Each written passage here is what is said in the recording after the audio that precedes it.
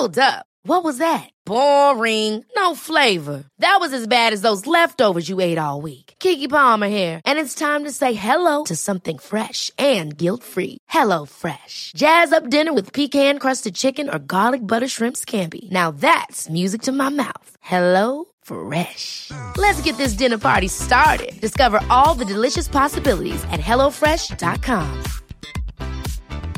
Wow. Nice. Yeah. What you're hearing are the sounds of people everywhere putting on Bombas socks, underwear, and T-shirts made from absurdly soft materials that feel like plush clouds. Yeah, that plush. And the best part? For every item you purchase, Bombas donates another to someone facing homelessness. Bombas. Big comfort for everyone. Go to bombas.com/ACAST and use code ACAST for 20% off your first purchase. That's bombas.com/ACAST. Code ACAST. It's Black History Month, and for at least the second year in a row, Apple is highlighting black voices throughout the month of February. Meta might want to change some of its policies and controls in the metaverse as it relates to sexual harassment. A 43-year-old British woman claims she was virtually groped by a gang of male avatars. Flexible work from anywhere policies might be a key to fixing Silicon Valley's diversity problems, and Spotify might have a Joe Rogan issue as Rock and Roll Hall of Fame legends pull their catalogs from the platform because of COVID misinformation promoted on his show. We've got all this and more in episode 20 of The Tech John. From Columbus, Ohio, I'm your host, Rob Dunwood. And coming out of Philly, it's your girl, Tech Life Steph. And out of Atlanta, this is Terrence Gaines, a.k.a. Brother Tech. I'm hot, y'all. My Chiefs did not pull it off. I'm from Ohio. I'm happy that an Ohio team is going to the Super Bowl. I've never seen that. Well, I've seen it from Cincinnati. I've never seen it from the team that's closest to me. But man, I thought the Chiefs was going to pull it off. No, Mahomes choked. Yeah. So I know, Stephanie, you don't really pay attention to the foosball. That's why we're going to keep it light. Man, I was like, for real, dude? It's like you gonna just go completely cold like this in the second half? And man, so Joe Burrow. I mean, I'm looking forward to the halftime show. That's all I got. You know what? Yeah. Surprisingly, I'm not. I want to see it.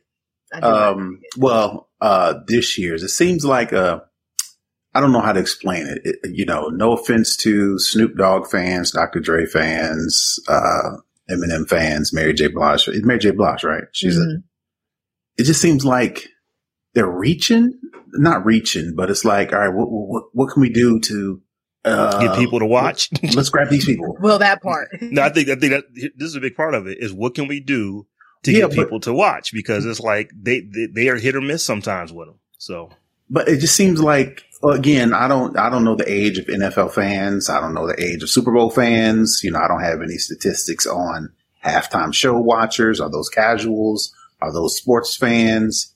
But it seems like this year, not an odd lineup, but I guess they didn't really try to. Well, I don't know. I don't know how to explain it. It seems like they could have.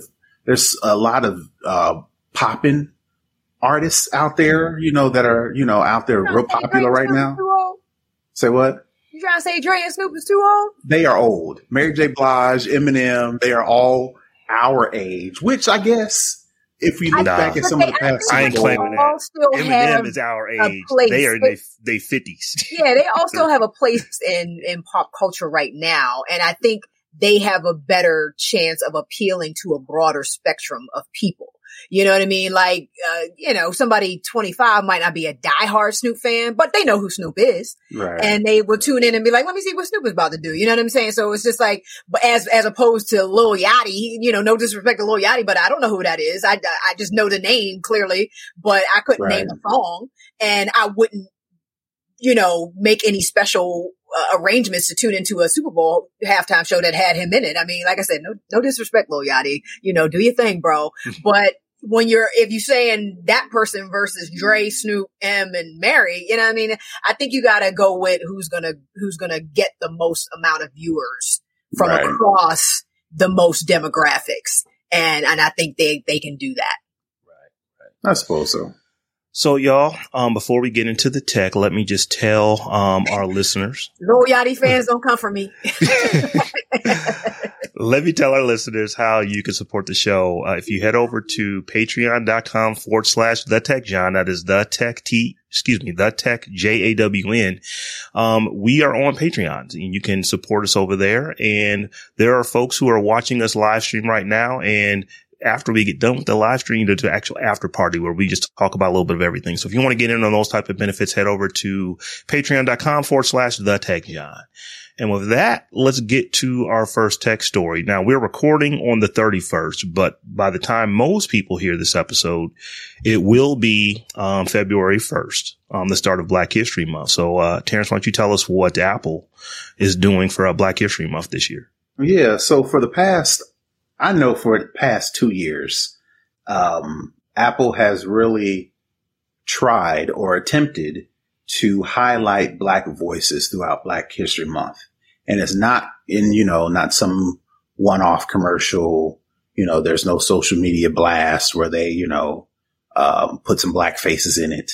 They're actually across most, if not all of their platforms and even hardware, they're doing the, just highlighting Black voices across all their platforms, whether it be Apple Fitness, whether it be podcasts, whether it be Apple Music, books, apps. Apple has done a good job of curating, whether it be apps to download, like when you open up the App Store and they give you suggested apps and they give you stories of developers, and they've done a good job of creating like an ecosystem within all of these properties. Well, for Black History Month, what they're going to do is within each of these properties, they're going to make sure that they highlight Black creators, Black voices, Black faces. For example, like in the podcast app, books app, and the App Store, they're going to curate like collections from key voices. I mean, is the Tech Jawn getting highlighted? What do you say? I said, is the Tech Jawn getting highlighted? Just say it. No, we keep grinding. We'll get there, right? But some of the high end, the more notable, not to say Tech Jawn's not notable because we moving on up, but some of these people out here who, for instance, for the podcast, they're going to highlight people like Roxane Gay, best-selling author, Jay Williams, former basketball player and sports personality, Morgan Harper Nichols, who's an artist and a poet, Rashad Bilal and Troy Millings, founders of the financial literacy and lifestyle brand Earn Your Leisure. Those are some pretty popular guys on Facebook. They do this whole finance, entrepreneurs, stock market. They got all these different podcasts to where, stuff that you'd have to dig through the podcast app to find if you're a Black listener or you're trying to support podcasts. They're highlighting those front and center on their podcast app, books app, things of that nature. One of the things they're doing on their hardware, and I actually have it. They have hold up now. Let me pull They have they have a Unity a watch face that has the black, red, and green colors that are apparent in the African flag. You can download that watch face. There's music. They have a Apple Music healing campaign. This will include special episodes of The Message on Apple Music One Radio. Ebro Darden, he's got a popular radio show in New York. He's the head of Apple Music's he's the head of Apple Music Hip Hop and R&B editorial. He'll have in-depth conversations. So all that to say, across all of their platforms, Apple is going to make sure that they highlight Black voices. Oh, that's pretty cool. What you say? I'm sorry. I just put it on my watch. Oh, yeah. So, just, I guess wasn't necessarily a question. But I just wanted to put it out there. Do you think, efforts like this for Black History Month are kind of on par for what companies like Apple would do? Do you think there are some room for improvement, or do you think this is one of those, in the wake of, all the things that happened a couple years ago, in this whole Black movement? Is this Apple sort of catering to that? Or is this something that, Apple has, decided they're going to contribute to for the foreseeable future, regardless of whatever political climate we're in? My take on this is that it's probably some of all of this, this, that, the above, and the other. I think yes to all of that is probably the appropriate answer. Is it directly stemming from, the unrest that we had in early 2020? Potentially, but that was last year's fiscal year. They're clearly on a new one at this point. Right. So this is a whole new plan for them. And what they may have stumbled on, what they may have figured out is that when you do these kind of things, this is actually profitable for us. So, let's continue to do that. Is there room for improvement? Well, always, because I know that a lot of people will say things like, well, why do we have to have the month with the fewest days in it and all those kind of things? Has nothing to do with that. This is a month that was chosen by the people who came up with Black, History Month. I'm not going to go into the history of that. But what I would like to see companies do is you don't have to focus on just one month. That part. There's stuff that had happened in 365 with folks who look like us, just like everyone else. So I am appreciative of the effort because we do have a month kind of earmarked where we're going to talk about Black people things, at this point. And I did the air quotes for people who can't see my, see my fingers when I said that. I would personally just like to see, it doesn't have to be Black History Month. It's just, Black history is just part of American history, and you can just talk about it. You can just highlight things. You don't have to actually make a special carve out. So that's where I see improvement coming. But like I said, I'm happy for the effort. They are doing more than most. Let me rephrase it. They're doing more than many. Yeah. That was the second point that I had as well. It's just for all the people out there, that still complain about why do we have a Black History Month? We don't have a White History Month. But that's because you got the White History other 11 months.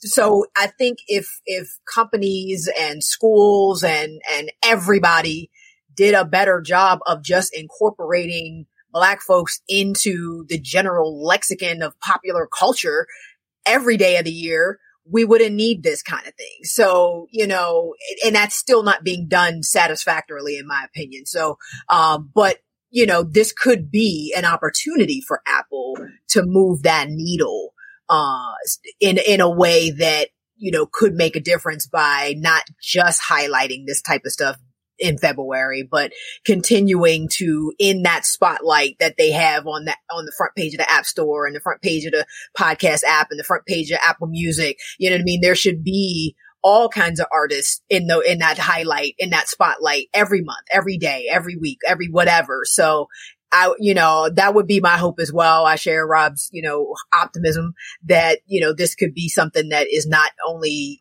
contained to February, but also it was funny because the article, and I'm gonna throw a little more shade right now. And I just may not know, very much about the platform and the publication you shared this article from.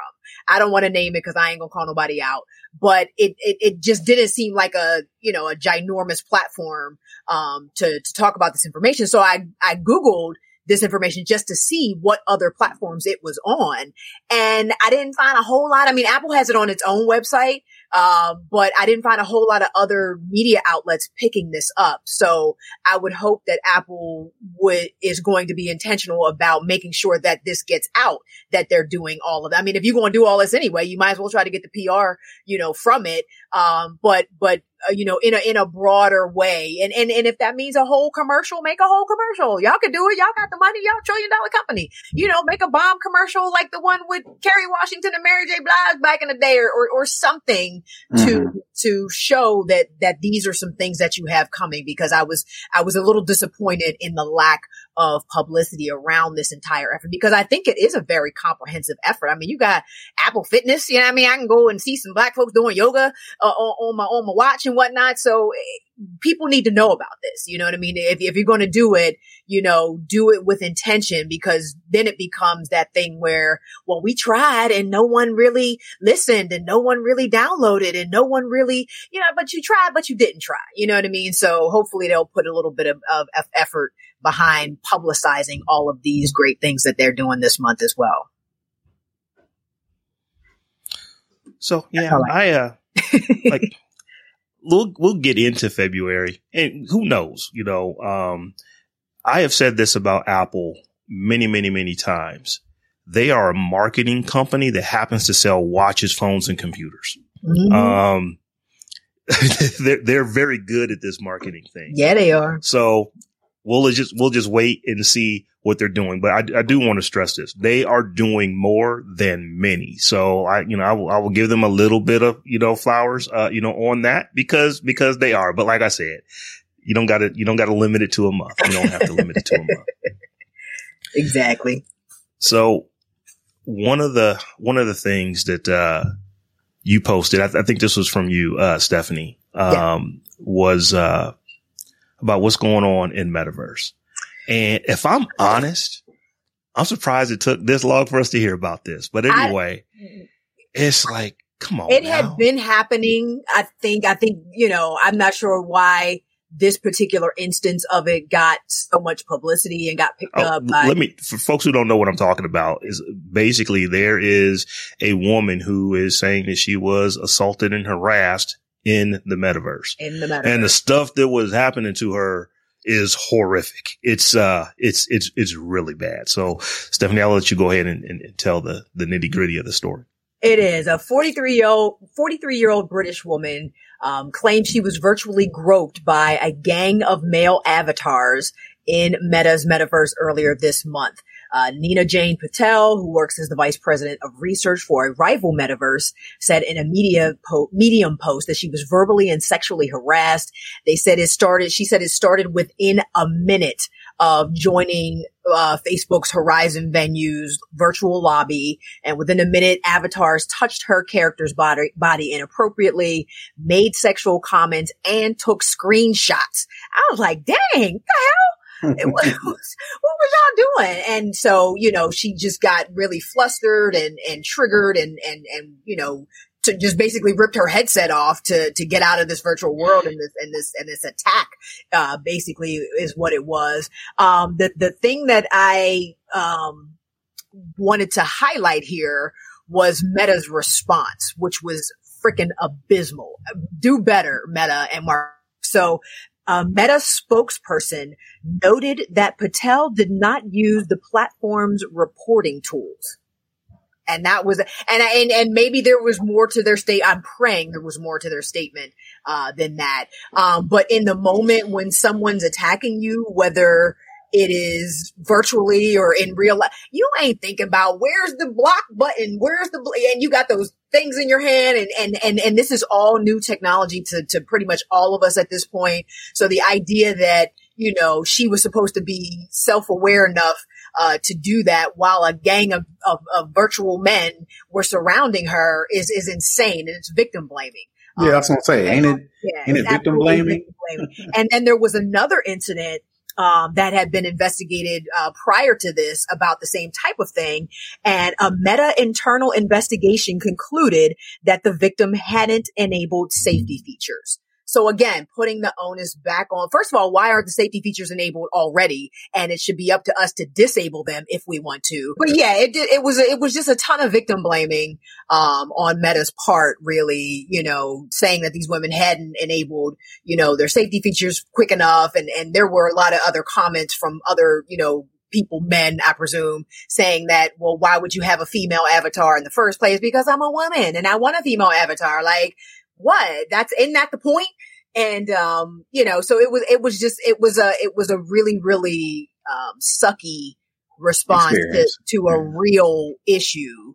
No one physically put their hands on her, but I have to think that that's the same thing. And, I just got my Oculus and, that is one of my biggest fears is getting into these spaces and having that happen and not knowing what to do. And now you're triggered and now, you got to live with the same type of trauma that you would have had in real life, even though it didn't happen in real life. And the companies, nobody really thought about the worst of human behavior and how that was going to affect, women in these spaces. And it's just a shame.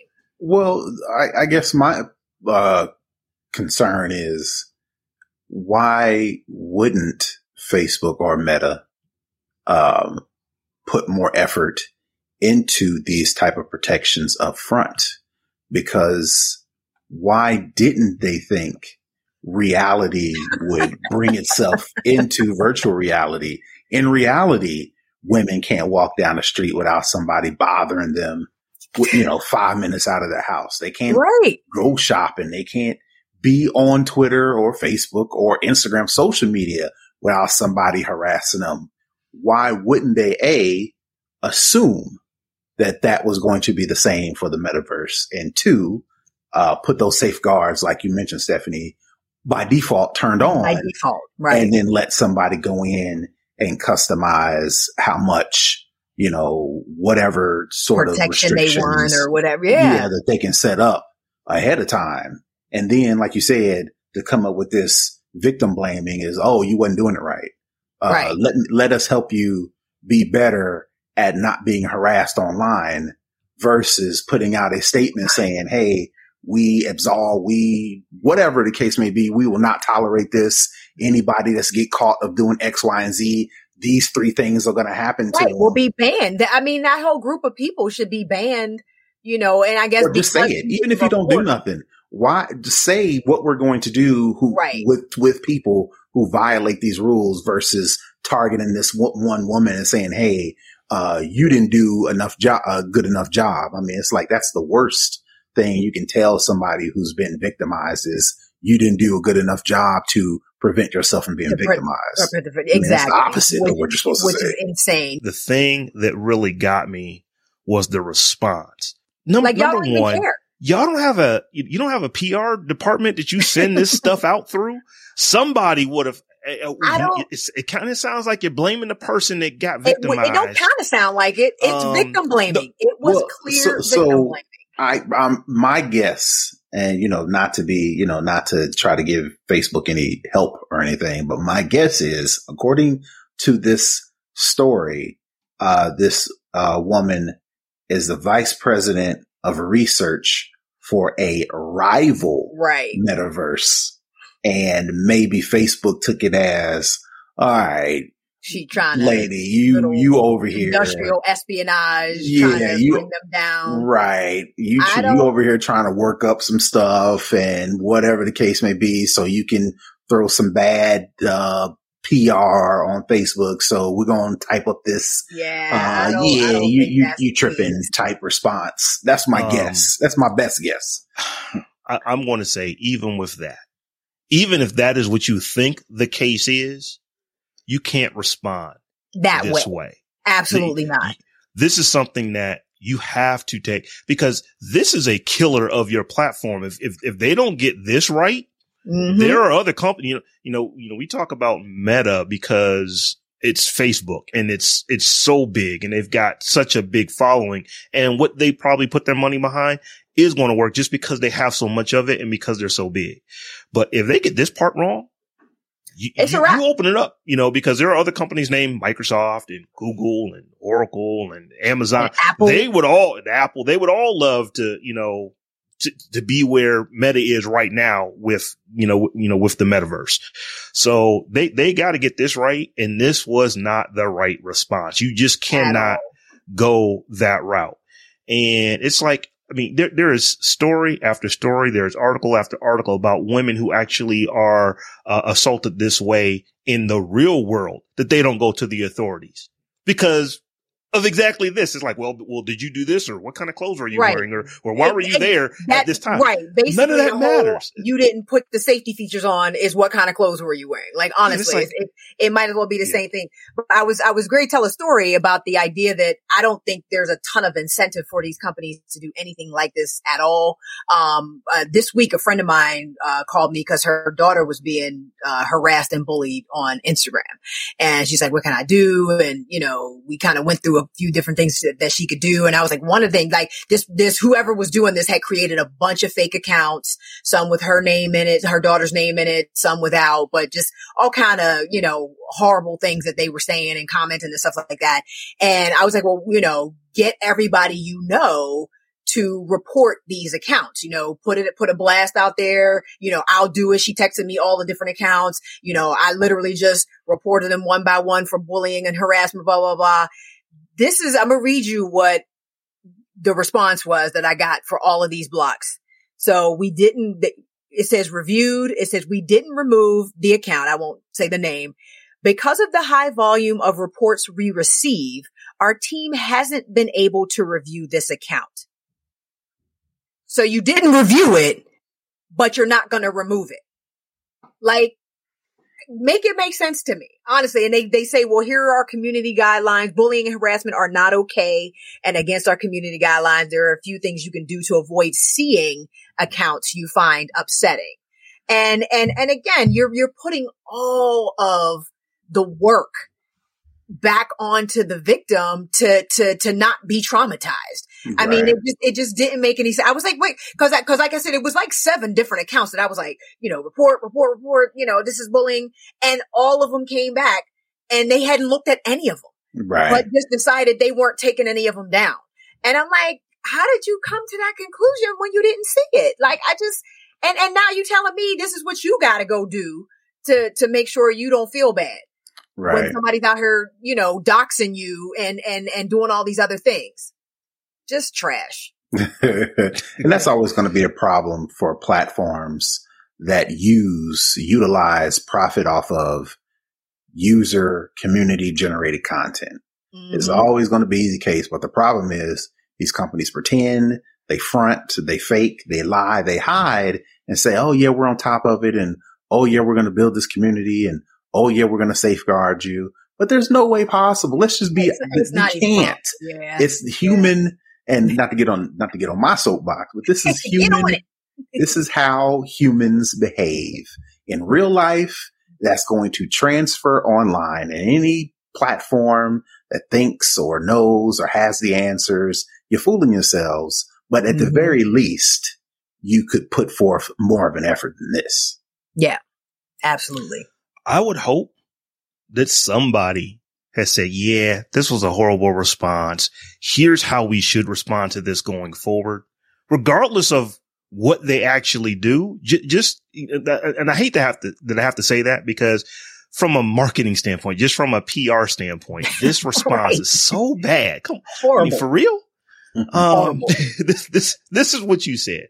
So, yeah, it's just horrible. It's like, got me now. Like I said, put my Quest 2 back on. Before my internet started going all wonky, I'm actually shocked that it took this long for us to get here. And it probably didn't take this long. This is probably just the first one that we've heard of. This is the first one where, it is made, national news. Yeah, I think this woman just had enough clout and visibility to get it noticed. But this definitely isn't the first time this has happened. Right. And unfortunately, won't be the last. So, to move on to our next story, this is an article that literally right before we, went live, probably an hour or so before we went live, I don't know how I found this on foreignpolicy.com. I don't know if somebody tweeted it and I clicked on a link, but it was just really interesting story that came up, about, can flexible work help fix big tech diversity problems? We have talked about this on this show on multiple occasions about there's just, there are diversity issues, in Silicon Valley. They're not insignificant. I mean, they're major, but we have to also talk about when companies are doing something about it. So in this particular case, Twitter has, the numbers aren't where we'd like to see them, but they are definitely better than they were a year ago. So if you, let me just read this here. Twitter said that it had boosted the proportion of Black employees at its U.S. locations to 9.4%, up from 6.9. And it increased Hispanic workers to 8%, up from 5.5. That is significant to do that in a year. But the thing that really interested me about this was how they did it. One of the things that I have been talking about for years when it comes to, how do you increase? I've been on steering committees at multiple Fortune 500 companies where, well, how can we get more Black people into the company? Mm-hmm. Have you thought about going to where Black people exist? That is the first thing that I always say. Have you thought about going to an HBCU? I don't want to oversimplify this. I didn't go to an HBCU, but I do know that there are a lot of Black people that graduate from them. Many of them have degrees in STEM. So have you thought about potentially going to where there are an inordinate amount of Black people graduating with degrees you're looking for? Have you thought about going to those institutions? Imagine that. Oh no, we never thought about that. But here's something that is similar to this. Black people, in general, are, we are everywhere. You can't go anywhere in the country without finding some of us.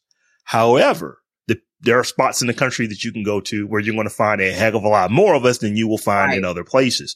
So one of the things that Twitter did was, first, and like I said, I don't know, these were two conjoined things, but they actually decided to go to a flexible work environment to where we don't care where you live. As long as you can do the job, you can work remotely from wherever. Because of that, they've been able to increase their numbers because now they're going to places like Atlanta and the Winston-Salem area. And, and Houston and places where there are large numbers of African Americans. They're going to places, like El Paso, Texas. They're going to places, like Los Angeles. They're going to places, where there are large numbers of, Latinx, folks. And they're doing their hiring and allowing them to live where they are. And the numbers are going up. And I'm like, oh, wow, that's something that, I guess it took a genius to figure that out, but it's like, it seems to make sense. Rocket science. Yeah, because, particularly when you're talking about, the Silicon Valley area, San Francisco, Mountain View, California, those areas, this is like some of the most expensive places to live on the planet. So I've talked to recruiters, who are, they specifically work on trying to increase numbers, for African Americans. And one of the things they say is that, what's happening now is that it's not that you can't find them, is are they willing to take your job? Am I willing to take this job to go work for Google when I can take another job where I live that pays close to what I was making? But because it pays close to what I would be getting paid by Google, I literally am making twice as much because it only costs, half as much to live there. So that is a big thing. And this can go a long way.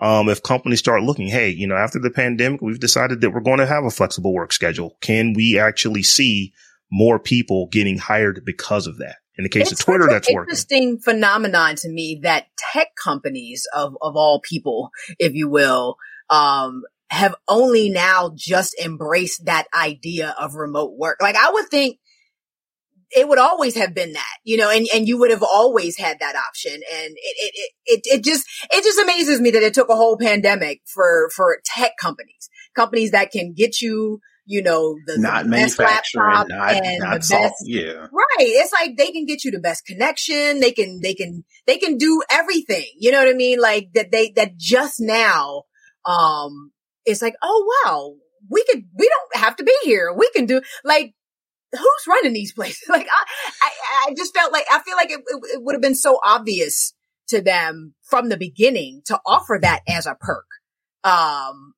That it just, I don't know. I don't run a company. I've never run a company. So maybe it's a tax thing. I would assume my guess is, and Rob, you can jump in here, writing off, building space, I guess. For instance, take Apple, for example. They just within the past couple of years built this gigantic, donut. Yeah. Right. This gigantic park to where, they've got all this space and all this stuff. And I'm assuming that is a gigantic write-off for them. So much so that they are really trying to figure out how they can get people back at the place because the past, a year and a half, 2 years now. And would the write-off be contingent upon occupancy? So I don't know. Again, I don't know. I would assume so. To say that I'm using this as an office space or something like that. I guess, or just overhead. I don't know. I don't know how taxes work. I don't know how finance works. But my guess would be, okay, we're wasting this space. We're not getting the write-off we want. We need to figure out how to get these people back in the office. So Apple right now is not fighting, but they're struggling with figuring out the best way to get people back in the office when the past year and a half, 2 years, Apple folks have been working from home and just said, hey, I like working from home.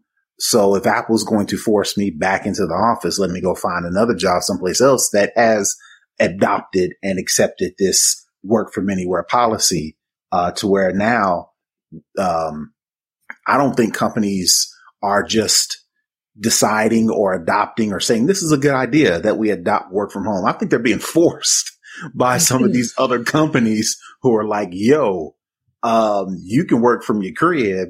we'll send you a computer. We'll send you a monitor. We'll send you an office, a virtual phone or soft phone. You can do your work from here. We'll give you a little bit extra money. So now these companies are kind of like Twitter, for instance, are like, oh yeah, we are now accepting flexible work from home because they be enforced. And oh, by the way, as a result of that, the numbers for Black folks are going up because Black people have really been, are not the type of group that will just up and move in the same shape, form, and fashion, like some other, groups would. So as a result, it's like, okay, you mean to tell me I can work from Twitter?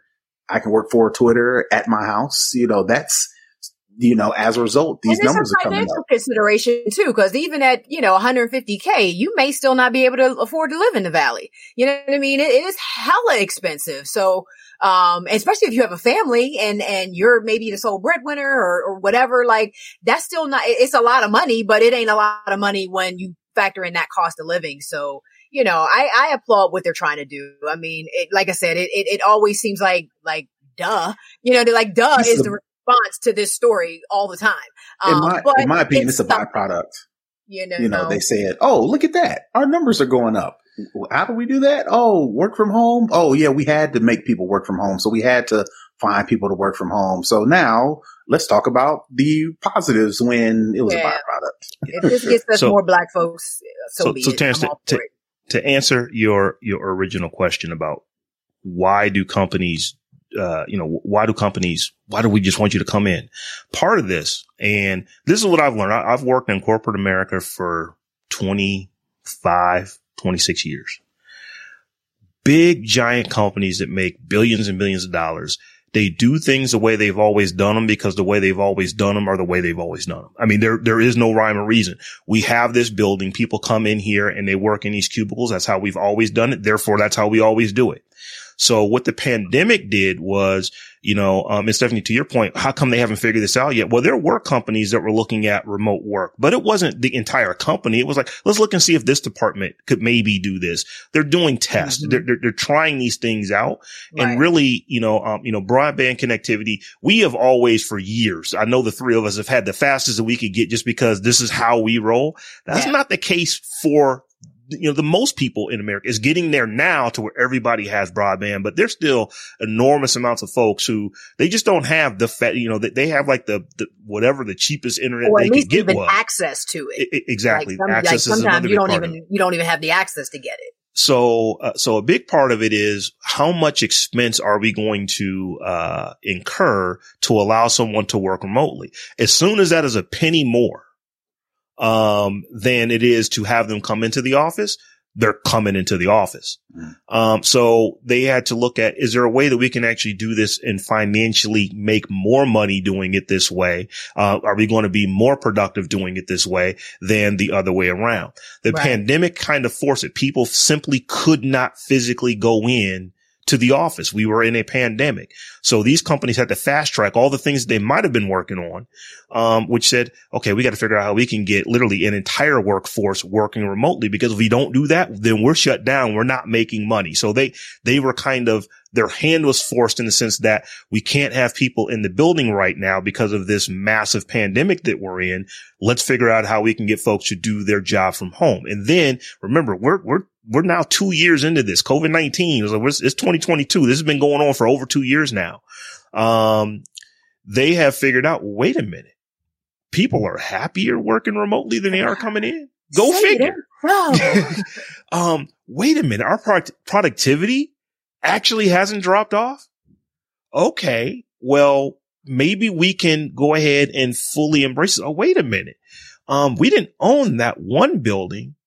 So when we just said, well, we're going to break our lease because we no longer have people in it, that actually made us money too. So they are looking at now, how can we do this effectively? How can we have a more productive workforce? How can we have a happier workforce? And it's like, if letting them work from the crib, it works. Well, you've got 2 years of data at least that is showing you, well, yeah, it kind of does work. So let's move further into that. So I don't think that they were like, well, how can we get the tax breaks? I'm sure at some point somebody is counting that, but I really think, a big part of what is happening right now is that people have shown, corporate America that they tend to like to work remotely when they can.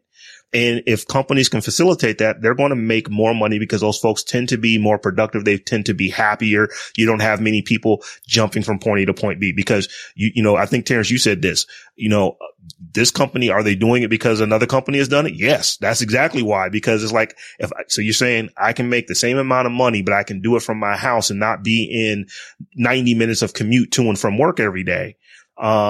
Yeah, that sounds better to me. Let me go ahead and work over here, where the company could say, well, wait a minute. If that's your thing, you want an additional 90 minutes. Why don't we just allow you to work, remote from home, and you can keep your seniority and keep this, and we'll give you a little bit of raise to keep you from not going, all those kind of things. That's all happening right now. So I think that because of all of these things, you're saying now, oh, wait a minute. If we want to get more African Americans, there are a lot of them in Atlanta. Let's go there. There's a lot of them in North Carolina. Let's go there. There's a lot of them in Houston. Let's go there. There's a lot of, Latinx in El Paso. Let's go there. And I think all those things combined is why this report is the way that it is. Well, I think, at the end of the day, their numbers were very encouraging. So, hopefully this is a trend that continues. The jump from, I think, 6.9 to 9 point something % in a year, for African Americans and 5 point something to 8 point something % for Latinos. That's not insignificant. So, I guess kudos for making the effort finally, Twitter. And hopefully some of your contemporaries out there in the Valley will follow suit. Yeah. And because it is Twitter, I read an article about it. Twitter is not being quiet about this. So you're going to see other companies start to say, maybe we can do that too. And I'm all for all of that kind of stuff. Mm-hmm.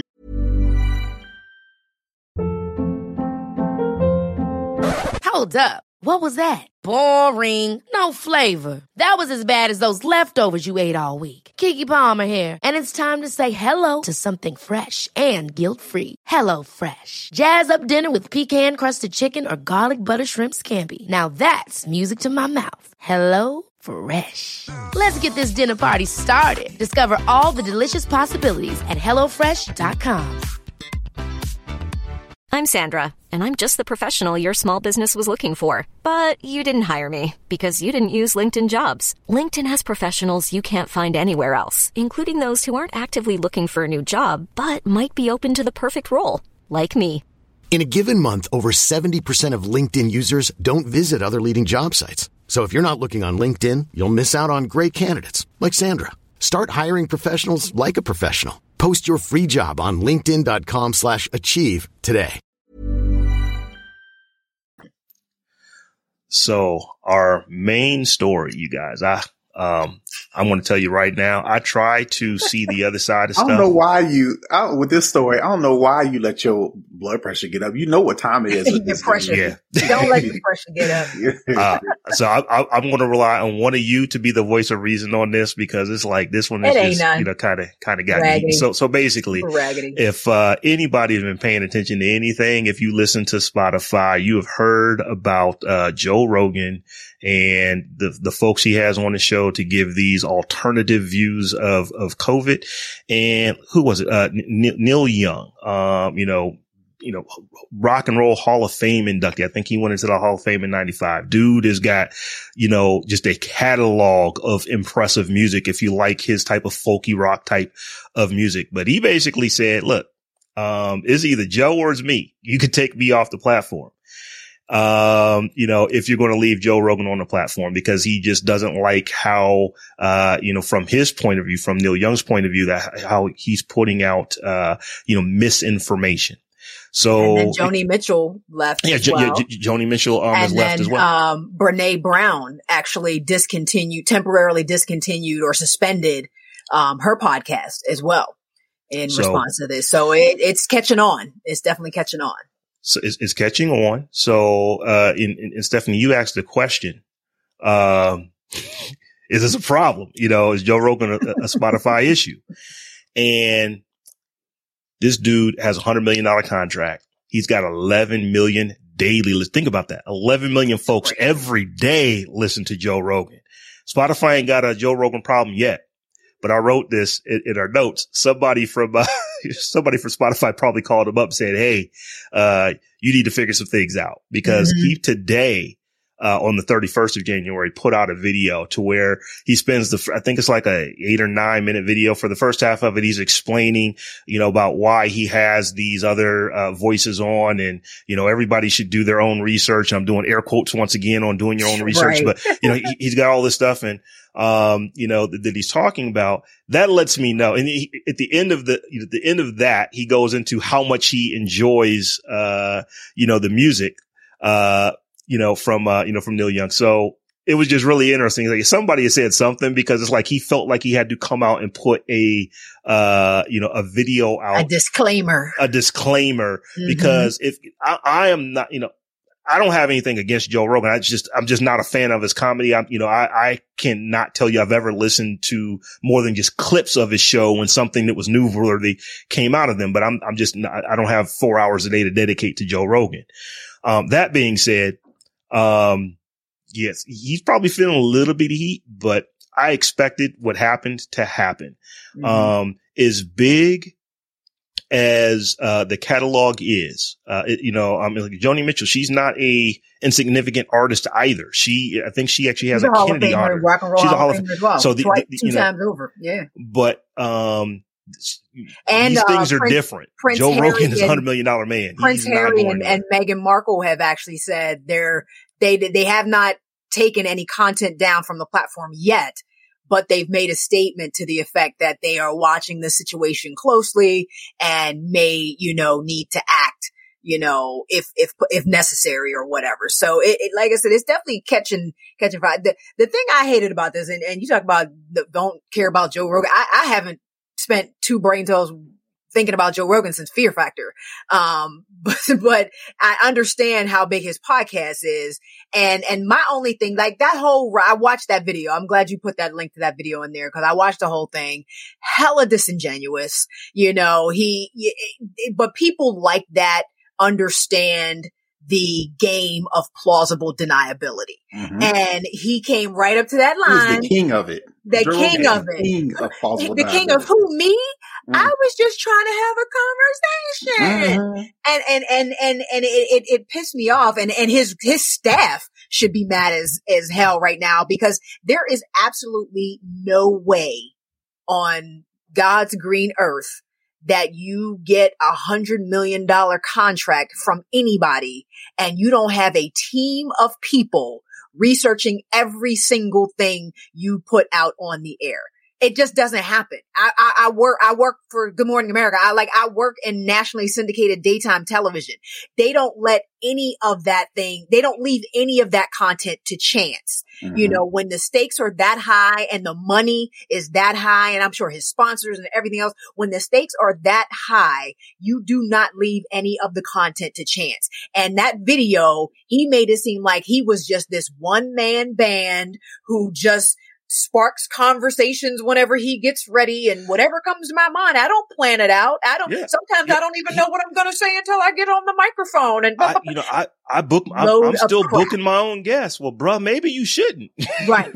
I don't hire somebody to do that. I honestly don't believe him. I don't believe you have $100 million contract and you're still booking your own guests.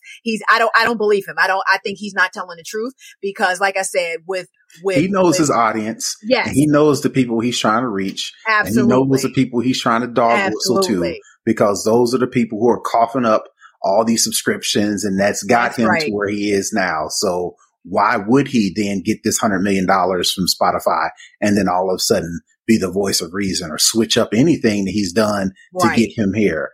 Spotify giving him $100 million was proof for him that, okay, I'm on the right track. It wasn't now I should be more responsible because I'm on this bigger platform. That was just a green light for him to say, what I've been doing has been working, and I'm not doing anything any different. I don't even care what Spotify say, because if I decide, me being Joe Rogan, if I decide to leave Spotify, or I even make hint that I may or be disgruntled about Spotify. Wait a minute. And they're going to flip over backwards because they know the pull that he has. So again, I didn't watch the video because I know what time it is. It was a load of crap. Right. I figured as much. So, to be truthful with y'all, this story didn't really even move me. This part of it, at least. And it's like, it's Joe Rogan. You know what you're going to get. That dude is, how did Charlie Murphy say it? He is a perpetual line stepper. He's going to always dip his toe on the other side of the line. Ooh, it's hot. Let me come back. And that's what I think this video was. Ooh, I did this, or I said this, or I had this guest on. It's a little bit, okay. The people are talking to me who write my checks. They now want to have disclaimers, and maybe I should be better at vetting the people, or maybe have some, experts from I don't want to say he said the other side, but just from a differing view, a different point of view, come on, in tandem with someone who is putting out these, I can't remember the exact phrase that he used, but these, these viewpoints that are these non-mainstream viewpoints. I think that's might have been the way that he summarized it. The thing that got me though was that he was having a conversation. I gotta look at the note here too. I'll find it here. He was having a conversation and with a guy from Canada. He is a professor of psychology, and he's, I don't want to call him right wing. He's definitely in conservative circles. I don't know that you would consider him, like the far fringes of the right wing. But this dude, Joe Rogan, they're having a conversation. They bring up, Michael Eric Dyson. Michael Eric Dyson, for those who don't know them, he's a professor. He talks, about, black empowerment, these kind of things. He's a, very, very eloquent speaker, but he is what you would consider to be a light skinned man. He's very, very fair skinned. So, and I'm sorry, I just lost my note here. I will definitely So Michael Eric Dyson, back in the day, I don't know when this conversation or when this statement came up in a January 25th conversation, Rogan asked former psychology professor Jordan Peterson, what did Jordan Peterson, that's the name I was looking for. Eric Dyson call you? And his response was, Eric Dyson called him a mean, angry white man. And then they go on to have this conversation about what it is to be black. I don't know if they was being funny. I don't know if they were. Well, I do know what they were doing. So here's the thing. Like I said, Jordan Peterson, he made the statements like, I'm not even, I'm not white. That's a lie. And he's like, and then Rogan goes off on this weird rant where it's like this, like a stream of consciousness thing to where, even calling yourself black is weird. And I'm like, oh, I'm listening to this like, dude, where are you going with this? Well, he gets to the point. So make sure we get it. The black and white thing is so strange because the shades are there's so much of a spectrum of people. Unless you're talking to someone who is 100% African from the darkest place where they are not wearing any clothes at all day, and they developed all that melanin to protect themselves from the sun. Even the term black is weird. When you use it for people who are literally my color, it becomes very strange. So basically, to sum it up, he says black folk, to extrapolate African Americans from Atlanta and Philly and Ohio, we aren't really black folks. The black folks are the ones on the tribes on Africa in the huts burning from the sun. Only those people should be called black. I don't know what these other Negroes over here are talking about. And that's my summation of that conversation. Oh, that is exactly what it was. I thank you because the internet knocked my notes out. So, this one got me because as I go back and I listen to this, and I can tell you, I listen to more Joe Rogan, because I listened to probably a good 45 minutes before that part of the conversation. And then I listened through the end of the show. This is either two white dudes at best. This is two white dudes that are in their mid to late 50s that are living under some kind of rock. It's like, I think you're being disingenuous if you don't understand. If you've gotten to where you've gotten to, but at best, they're being, just oblivious to what's going on. And at worst, this is just flat out racist. Number one, it's like, dude, for real, you still think it's like, okay, in order to be black, you have to be, from a tribe running around butt ass naked in Africa for that to count. And it got me to thinking about things. So, I have, a couple of really, really close friends, that are Nigerian. Now they're born right here, but they don't really ever, they fall into the category. They don't make it difficult for people. But if you ask them what they are, they don't say I'm black, I'm African American. They say I'm Nigerian. And I don't know every African, but most Africans that I do know, that's what they say. Like, black is not a thing there. It is, I'm from this tribe. I'm from that tribe. I'm Nigerian. I'm South African. I'm from, from this country, that country. The black thing is something that white folks put on black people. Made it up. So it's this is still not on the form where you check the box for race. Yeah. Y'all made up this designation. We never decided we was calling ourselves black. Like, what are you talking about? Never. So when you get into, well, why do African Americans, why do black folks, why do Negroes, why do they, refer to themselves as out here? Well, because that's what you refer to us as. He's got a chip on his shoulder. I didn't mean to cut you off, Rob, but I did.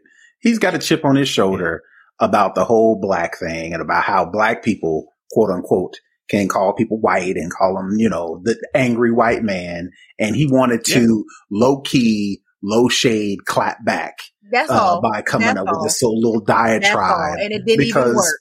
Because people like Joe Rogan have an axe to grind. Like, you really thought you ate, but you didn't. Mm-hmm. And this is his little low key slide shade. And a way to say, I was just asking the question. Mm-hmm. Little old me? What did I say? I'm just having a conversation. It's like, boy, bye. I am trying, very hard, as we do our episodes, to bring both sides of a conversation. I can't do it this time, y'all. Ain't no both like, sometimes sides. you just got to call a spade a spade. It just is what it is. So like I said, this is the level of benefit of the doubt that I am willing to give these two 50-plus-something-year-old white men. You are being very disingenuous, or you're being racist. No, it spans somewhere between them two. And I'm like, dude, this is, it's upsetting, because it's like, we didn't call ourselves black. You called us black. And now that we actually are doing that, have adopted it, I don't understand why they're doing that. It's like there are black people who are lighter than me. And he knows that. He knows that. Exactly. His job, they're paying him $100 million to get a rise out of people and to keep them coming back every day or every week, or how often I don't know how often this podcast comes on, but his job, they're paying him $100 million to get a rise out of people. We know who those people are, and it works. Cause we're talking about it. And it's the same with the COVID story, because like I said, there is absolutely no way that you're being paid $100 million and Spotify and your producers and your team, that you don't have a team of people behind you, crafting every single thing you're doing on air. And had you done even I literally did a 3-minute Google search about the one doctor, that he had on the show that claimed to be the inventor of mRNA technology or whatever. And you would have seen that he is clearly disgruntled and bitter and hella questionable in all of his claims and assertions. And you would have thought twice about having him on your show, but you wanted that fire starter. You wanted that contrarian. You wanted that, you wanted that. So it's just like, miss me with all this. He knows who his audience is. He knows who's going to, be interested in that. He knows who isn't, but he's like, I got $100 million. I know why. And he knows how to, like you said, he knows how to he's a habitual line stepper. He knows how to just get that one little toe over there and bring it back and be like, hey, and bring it back. Hey. And it's like, what? I didn't say that. I didn't mean that. I was just asking, what? A gaslighter extraordinaire. That's the word. The gaslighter extraordinaire. Yeah. That is the word. Well, listen, Joe, you got us to talk about you on the podcast, so congratulations. I don't know that it'll happen again, or at least I'm going to keep my mouth shut from here on out, giving you all this energy. All right, y'all. So we are into that part of the show where we got to do our Tech John Spotlight. And I got a good one for you this week. This week's Spotlight is on Lisa Jalopter, who was a computer scientist, technologist, tech founder, CEO, and was the chief digital service officer for the United States Department of Education during the Obama administration. The thing, however, that Lisa created that I imagine just about everyone listening to this show has probably used and probably uses darn near daily is the animated GIF or GIF, depending on your, who you believe on how that thing is pronounced. Since graduating from Brown University at the age of 20 back in 1991 with a degree in computer science with concentrations in artificial intelligence and machine learning, Lisa has worked on several pioneering internet technologies and created products and services that have been used by billions of people, including Shockwave, Hulu. She was working at Hulu for a quick minute. And the ascent of online video. And right before she was invited to join the Obama administration to work on things such as the redesign of the healthcare.gov website in 2015, she was the head of digital for BET for 5 years. In 2016, Jalopter founded T-Equitable, an independent confidential platform to address issues of bias, discrimination, and harassment in the workplace. She raised more than $2 million for the platform, marking her as one of the first 40 Black women to ever raise over $1 million in venture capital. I believe she was actually 34 on that list. Lisa is a former member of the New York Urban League STEM Advisory Board and was named one of Fast Company's most creative people. So there's a couple things here. She created the GIF, so we all like using those things. We all are, sending those things back and forth in text messages and iMessages and all that kind of good stuff. But I just, the thing that really stood out to me is that she was the 34th Black woman, to get over $1 million worth of venture funding. She got $2 million. Flowers to her for doing that. But how sad is it that in 2016, it took to 2016 to get to 34. She was 34. And we probably only at 40 now. 34 out of 40. So, as I read this is a little bit shorter than most of the spotlights that we read. And the reason for this is because she's just in the second third of her career. This young lady is only 50, maybe 51 years old. She was, she graduated when she was 20 in 91. So if she's not 51 yet, she'll be 51 sometime this year. She is still young. So there is a lot to come, from Lisa Jalopter. And the other thing that kind of stood out to me is that, T-Equitable, the company that she, has started, she's now running, that she's the CEO of. What does it say here? It's like, it's a confidential platform to address issues of bias, discrimination, and harassment in the workplace. It's interesting that, folks that we talk about on this show, when they do things, this kind of is, some of the areas that they go into. We talked about Kimnit Gabru. This is something that, it's not exactly the same thing, but she's looking at bias in AI with her foundation. And it's like, I'm glad that she was able to get money to do this, because it is important work what she's doing to help out the world so that we can be, better as far as who we hire, how we treat the people when they get hired in organizations. So Lisa Jalopter, want to give you your flowers for making the Tech John Spotlight in our 20th episode. Yep. And for making the GIF. It's pronounced GIF because GIF is peanut butter. So here's the thing. I say GIF, but the dude that created it, he said it's GIF. He says GIF. Her name now, I think he's wrong. I think her name is Lisa mistaken. Jalopter, so we're going to go with her last name with a G, because mine's a G as well, so we're going to call it GIF.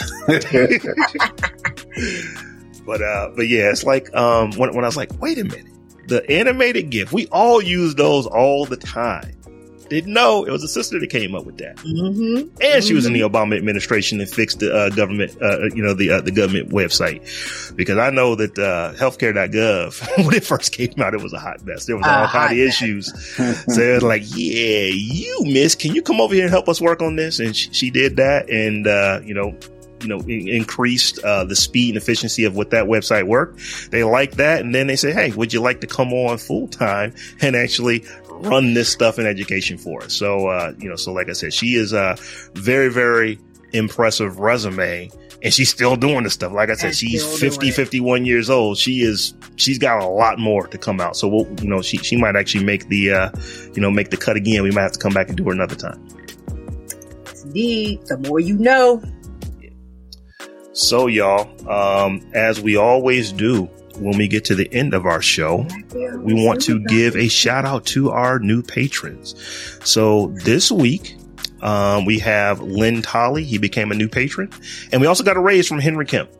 So once again, people, if you want to support the Tech John, head over to patreon.com/the Tech John. And we've got multiple tiers over there for multiple benefits. And like I said, a benefit to everyone who supports the show is the ability to listen to us do a live show and do the after party after we get done doing our recording. So once again, thank you to Lynn Tolley for becoming a patron, and thank you to Henry Ken for giving us a raise. Thank y'all. Appreciate you. So Stephanie, why don't you go ahead and tell the folks how they can get to you? You can find me all around the web at TechLifeSteph, or you can check out my website at tilldeathyouTweet.com. And you can probably, Steph put up her Cash App or Venmo, how they do nowadays for these birthday wishes. Okay, send me some show Stephanie some love, because today or this weekend? Today.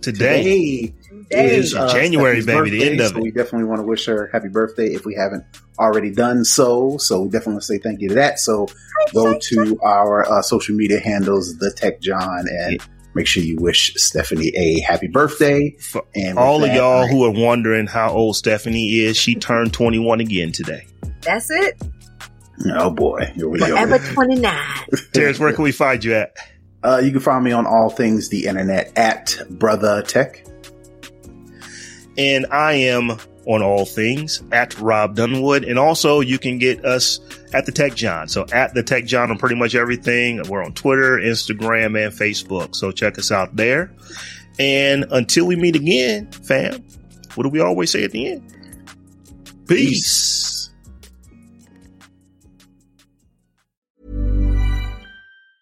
Ever catch yourself eating the same flavorless dinner 3 days in a row? Dreaming of something better? Well, HelloFresh is your guilt-free dream come true, baby. It's me, Keke Palmer. Let's wake up those taste buds with hot, juicy pecan-crusted chicken or garlic butter shrimp scampi. HelloFresh. Stop dreaming of all the delicious possibilities and dig in at HelloFresh.com. Let's get this dinner party started.